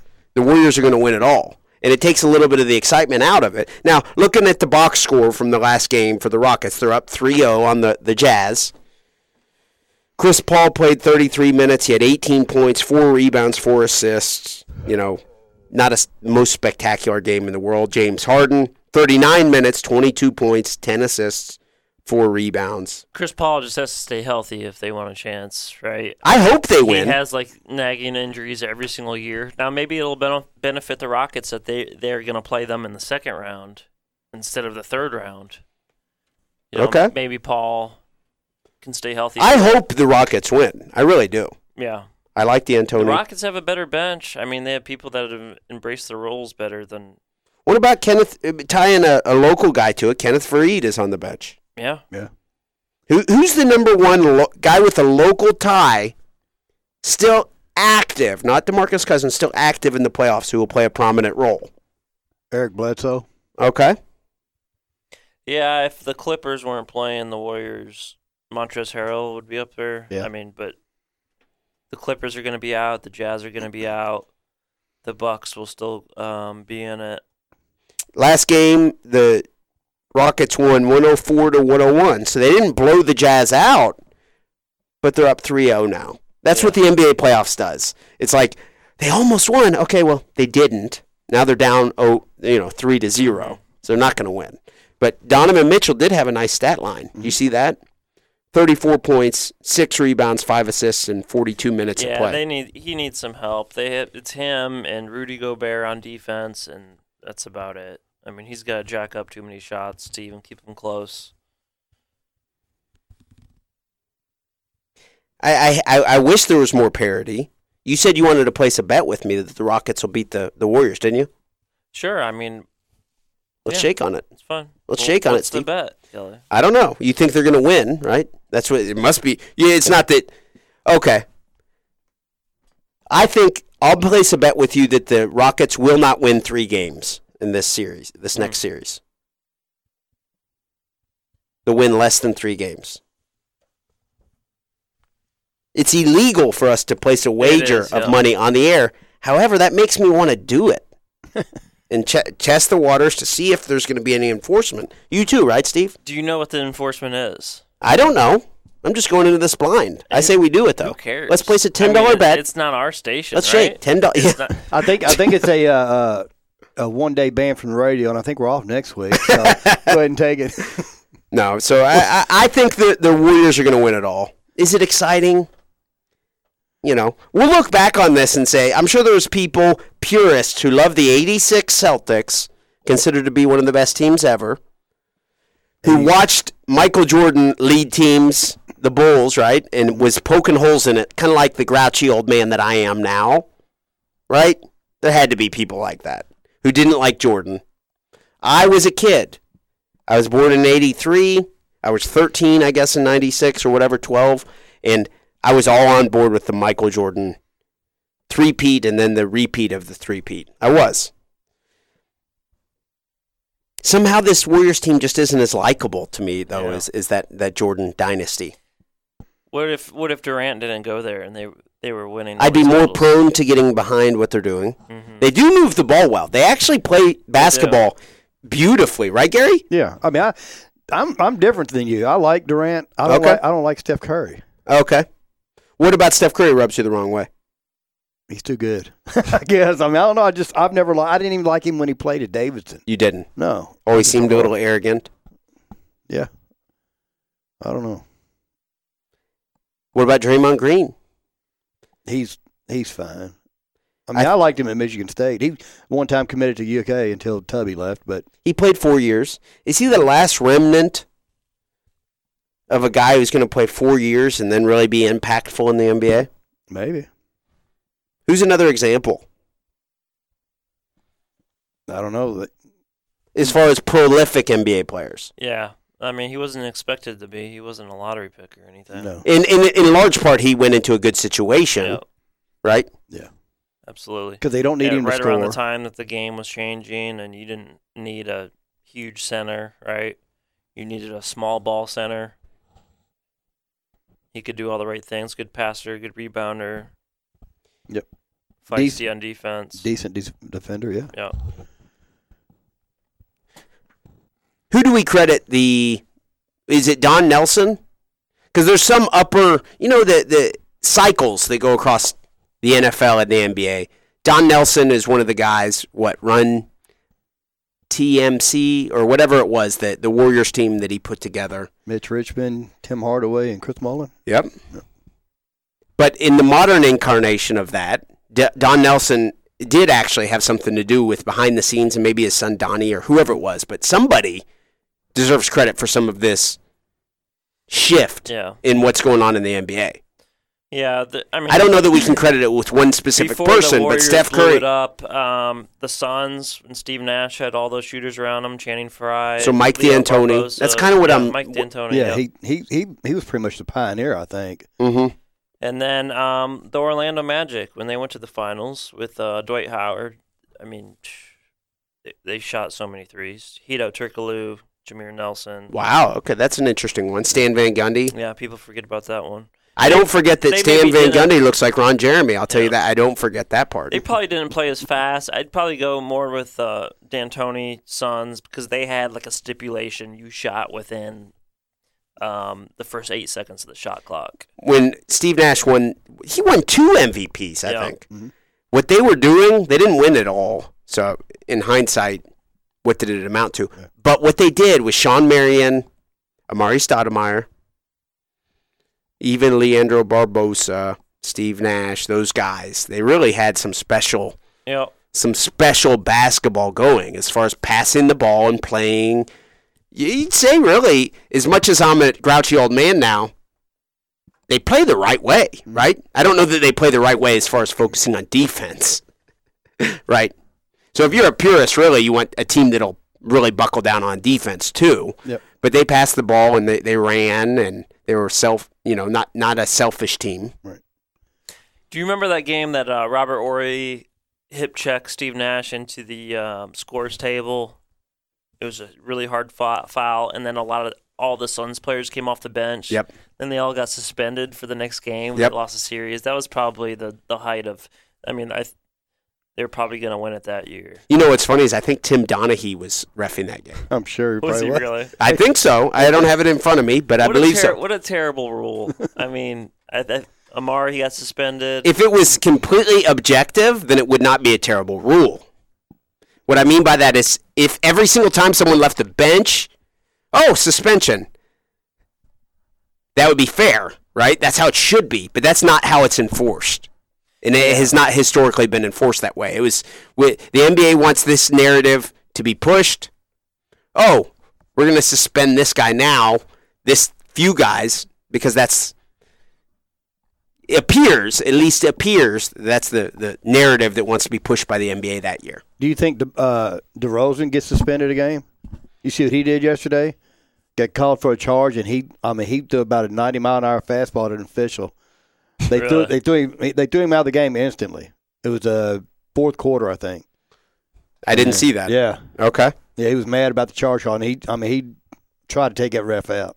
What do we think of the Spurs and the Raptors right now? Because they had obviously that trade. Are both those teams irrelevant? No. The Spurs are playing the Nuggets tough. I know they're still in it. Yeah. It's 2-2 now, isn't it? I mean, DeRozan's a good player. He can't shoot outside, but him and LaMarcus Aldridge, that makes for a good team. The Spurs they need some more help. I think their guard got hurt before the season even started. Yeah. So they're playing with a lot of people you've never heard of. Yeah, I think they got down 11 yesterday with 6 minutes to go in the fourth quarter, and they didn't put Aldridge back in. Yeah. So that's kind of weird. And with the Raptors, I doubt Kawhi is going to stay there. They said he's looking at the Clippers, I think. Yeah. So games today, we have the Celtics at Pacers at 1 p.m. Celtics lead the series 3-0. Mm-hmm. They're probably going to win. We can basically move past that as far as intrigue. Most of the games have been pretty close, though, right? Except the Detroit game, I guess. Okay, except the Detroit. But moving along the slate of games for today, we have the Warriors at the Clippers today at 3:30. Golden State leads 2-1. At Golden State, it's probably going to be a blowout. That's it's in L.A. Is it? It is. Yeah, it's 2-1. Okay, yeah. It's game 4. So the Clippers could win today. Patrick Beverley needs to come out swinging. I'm really interested in seeing. Just for the chance that the Clippers win.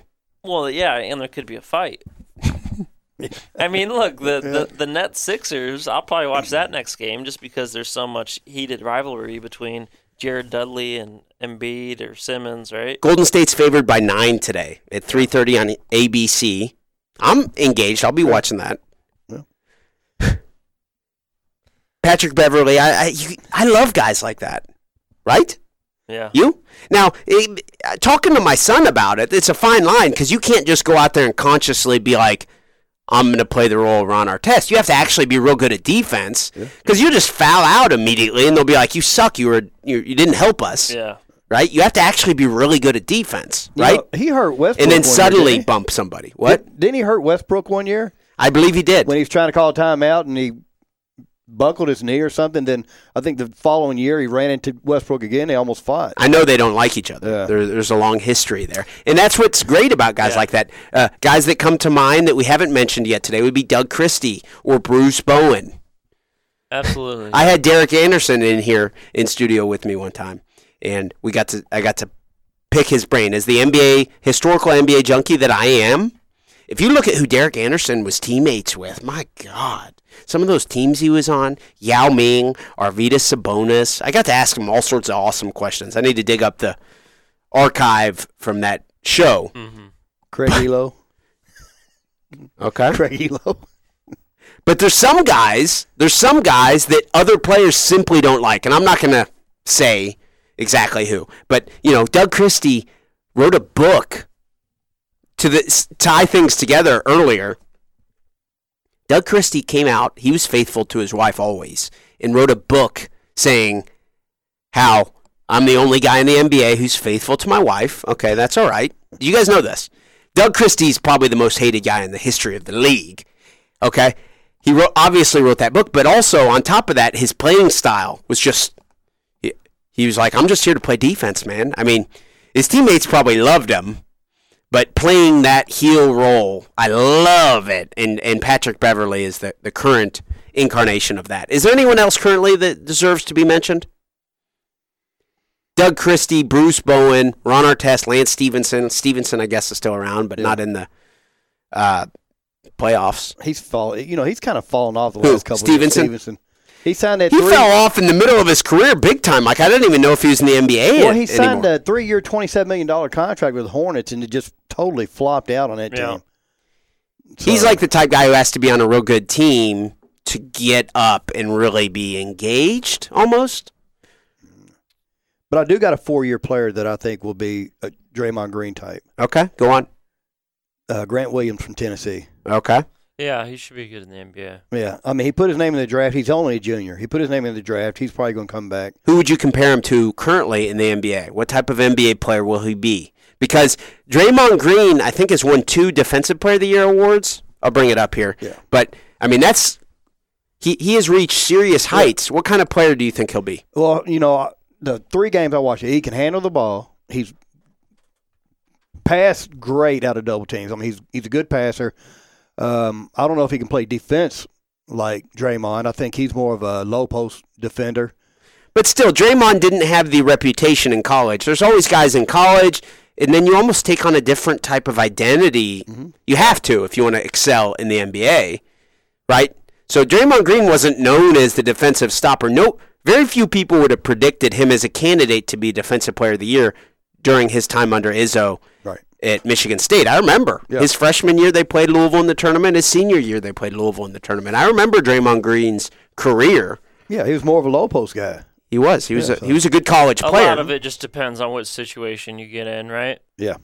I mean, entirely. Look at Montrez is successful in this Clippers system because him and Lou Williams just run the pick and roll, and he's great. He could roll either way. He knows what to do. He knows what Lou Williams is doing. If he gets the ball, he knows he can pass it out. He's very good at that, and he's just an energy guy. Maybe if he would have stuck with the Rockets, I mean, that's another system he could have been successful in. But if he's on another team, who knows if he's this good? I mean, Draymond? Does he even start? Does he? I don't even know if he starts for the Clippers. I'm not sure either, but he's one of the best, young centers in the league. If we're trying to sell something to our listeners to be engaged in today, 3:30 p.m. on ABC, the Warriors at the Clippers, right? Mm-hmm. Will Patrick Beverley come out swinging? Montrezl Harrell almost has a pro wrestler type persona to him at times. He did well at Louisville, and that hasn't gone away since he's went to the NBA. So, I mean, as far as getting people riled up and leaving everything on the line, this game has the makeup for that. Yeah, and 9:30, there could be some more action. You have the Thunder versus the Blazers. There's some more guys that don't like each other. Damian Lillard and Russell Westbrook. So we'll see what happens there. The Blazers, I don't know. You kind of think that the Thunder should be better year after year, right? I mean, it's the same thing every year. Yeah, Harold comes off the bench for the Clippers, which is, like you say, he's a great energy guy. Yeah. But if you look at the total minutes, he ends up playing. Yeah. 24 minutes, yeah. Zubac plays 17 minutes, so yeah. What about Seth Curry? He's getting some run for the Blazers, yeah. I didn't know that. Looking at the game, game 2, he played 18 minutes, scored 9 points, 3 of 4 from deep. He's not his brother, but he's an NBA player. Mm-hmm. And he's in the playoffs still. I'm intrigued, right? Portland leads the series 2-1. He's on the Trailblazers. Enes Kanter is playing. Damian Lillard, obviously C.J. McCollum. Those would be their stars. Kanter's helped that team a lot. Yeah, he has. They also got Scal. They got him for nothing. Speaking of Scal, he had 29 and 15 the last game of the regular season. He played 3 minutes in game 2. All right, so I'm looking at the box scores here. There's NBA players Kentucky players littered all across the NBA. We can look at each and every box score and name a couple of them. Yeah. Do you like claiming Scal as a Wildcat, Chris? You know, you don't hate him. No, but I mean, I don't have many memories of that team being very good. Okay. I don't know. What do you think, Gary? Yeah, I mean, he's fine. I mean, he's not a center. Cal needed a center. He played him as center. People don't realize he went 2 years without playing before he went to Kentucky. So he's fine. I mean, he's just an average player, I guess. I mean, he's good enough to still make a roster somewhere. Game 3, he did not play for the Trailblazers. Enes Kanter played 29 minutes, 19 points, 5 rebounds in Game 3. As OKC won 120-108. Portland obviously now leads the series 2-1. Steve, you're intrigued with that series. With the Blazers, yes. They just come on so late. That's the only thing with me, you know? Mm-hmm. Like a lot of times they'll go to midnight. Yeah. What do I look like, Kelly? Huh? I got to be up in the morning, you know? I feel like schedules should work around my work schedule. That honestly, and I'm 35, so I'm not that old, but staying up late to watch UFC fights or boxing matches doesn't really fit with my. Those are the worst. 1 to 2 a.m. Yeah, what are you supposed to do, especially when we have to be in here the next morning every Sunday? And then your entire Sunday is you're exhausted. I've been here from 9 to 11 every Sunday, basically, probably 98% of Sundays over the last 7 years of my life. I mean, what are you supposed to do? Get together with your buddies and watch games on Saturday, or watch a fight on Saturday night? And then what? It ends at 1 a.m. and you're like, all right, guys, get out of here. You please leave now. Yeah. Right?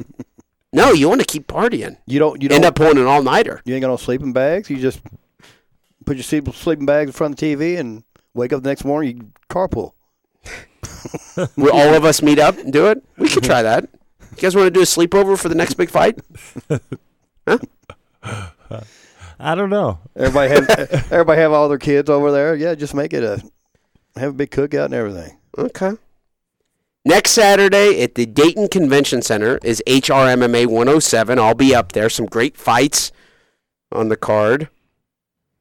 Then Saturday, May 25th in Lexington. A very much so anticipated card.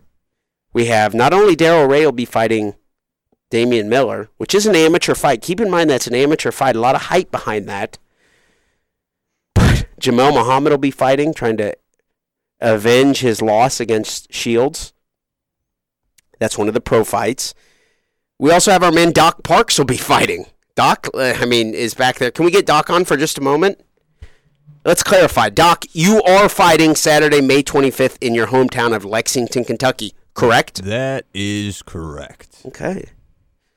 2-1. I'm sorry, 1-2 is an amateur. Have not been finished. Correct. So you have 2 losses on your record, both decisions. Any little sneak peek? This is the last time we'll be on the air for a couple weeks. We'll still be on the air prior to the May 25th card. Right. But we will not be on next Sunday.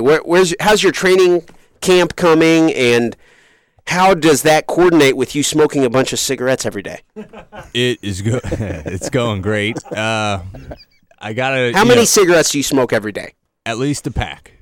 Which is how many? 20. Okay, every day. If you were cool, you know how many that was. I need to work on that. All right. And your diet, is it still all Wendy's? No, sir. It's mostly McDonald's now. Cheeseburgers, no pickle, no onion. That's it. It's good for protein. Okay. So a glimpse into the diet and training routine of a MMA fighter. I do want to say I have a new strike I will be throwing in the fight. a new kicker. What? Yeah. What do you mean a new strike? You're going to go on strike? You're going to pick it? No. A new way to strike somebody. Okay. I don't want to say what it is. It is something that is. It's something that I don't want to say on the air, but it's something you don't want to give your opponent correct an edge. He's probably listening. Right. Okay. Probably. Certainly. He should be. He'd be crazy not to be. Okay. Even if he wasn't going to fight me, he'd be crazy not to be listening. No, there's a lot of great fights on this Saturday, May 25th card in Lexington. Right, Doc? This is going to be, I think, one of the best cards in many years. On paper, at least. It doesn't always live up to the expectations when you say that, but we have Christian Jones against Bryant Haynes. For a title. I mean, there's a lot of fights on that card. So if anyone is interested in getting involved, watching an MMA show, this would be a good one to go to, in my opinion, in Lexington. When are they going to be back in Louisville? Anything on the upcoming schedule? Nope. No. Last time they was August 11th at 4th Street for HRMMA 100, okay? Prior to that, they were at Expo 5, and there was a fighter on the card who passed away. A lot of negative publicity covered by the Courier-Journal. I don't know when the next time they'll be back in Louisville. Doc? I mean, I'm not sure. You would think I would know if any. I think he likes the Shepherdsville venue. Shepherdsville's a good fit, yeah. No more Expo 5, though, since the guy died, I don't think. I don't think so either. Yeah, it didn't get a bunch of positive publicity. He may do another 4th Street open-air environment this summer, seeing how the last one went. But I agree with you. I think if he's going to do Louisville again, it's going to be 4th Street, if not Shepherdsville. Okay. Which I don't mind fighting in Shepherdsville either, given I train out of Shepherdsville. So Doc Parks not only acknowledging he'll be fighting on the Saturday, May 25th card, sounds like he's saying he's going to fight on some other cards too. We'll see. That's what you just said, right? Perhaps. Said you wouldn't mind fighting on the Shepherdsville card. You know, that Expo 5 has held a lot of events, hasn't it?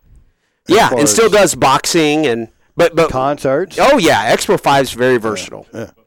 No more for the MMA at this time though. At least not from the HRMMA promotion, I don't think. Located, I guess that would be Shively, right? Yeah. Probably 40216. They got they're growing around there. Got some new clubs up. Tell us about it, Gary. Just a couple minutes left. 7th Street Road. Are you being facetious there? No. I rode through there the other day, and they've put several more strip clubs up. Really? Yeah, so they must have some big concerts. Like strip malls, you mean? Or actual adult entertainment, venues? yeah. Okay. You'll have to check that out sometime, Kelly. I would love to. You and your buddy? He's putting it in his phone right now. He's putting it in his notes. I'm texting myself to not forget about this. Darryl Ray manages Playpen up in northern Kentucky. Oh, yeah. Gentlemen's Club. He can expand his brand. Adult entertainment is what it was. Do we need Darryl Ray down in Louisville? I'm down. We'll have him back on at one point. In all seriousness, just a couple minutes left in the show. Doc and I do a weekly podcast these days where we focus a little bit more on the MMA scene and jiu-jitsu and things like that we don't talk about as much here on the air. Doc did his wizardry and actually got us onto Spotify. And iTunes. So if you have more interest in specifically that, we'll be recording an episode tonight. We're going to review the Midwest Brazilian Jiu-Jitsu Nationals, which occurred yesterday at Moore High School in Louisville. Doc's kind of flinching over there because he doesn't like all gi tournaments. That's okay. Look, he's making some inappropriate facial motions. That's all right. He doesn't like gi tournaments.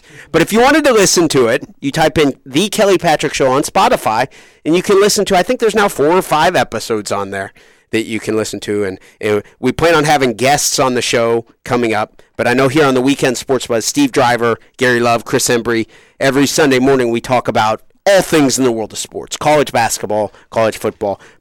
But there is that little piece to it. Just a couple minutes left in the show. Main focus today, I would say, is first time we're on the air since Tiger Woods won the Masters. At the age of 43, he rose from the ashes, and he's now victorious, and men across the country are throwing their arms in the air in celebration, not so much females. We have a full slate of NBA action.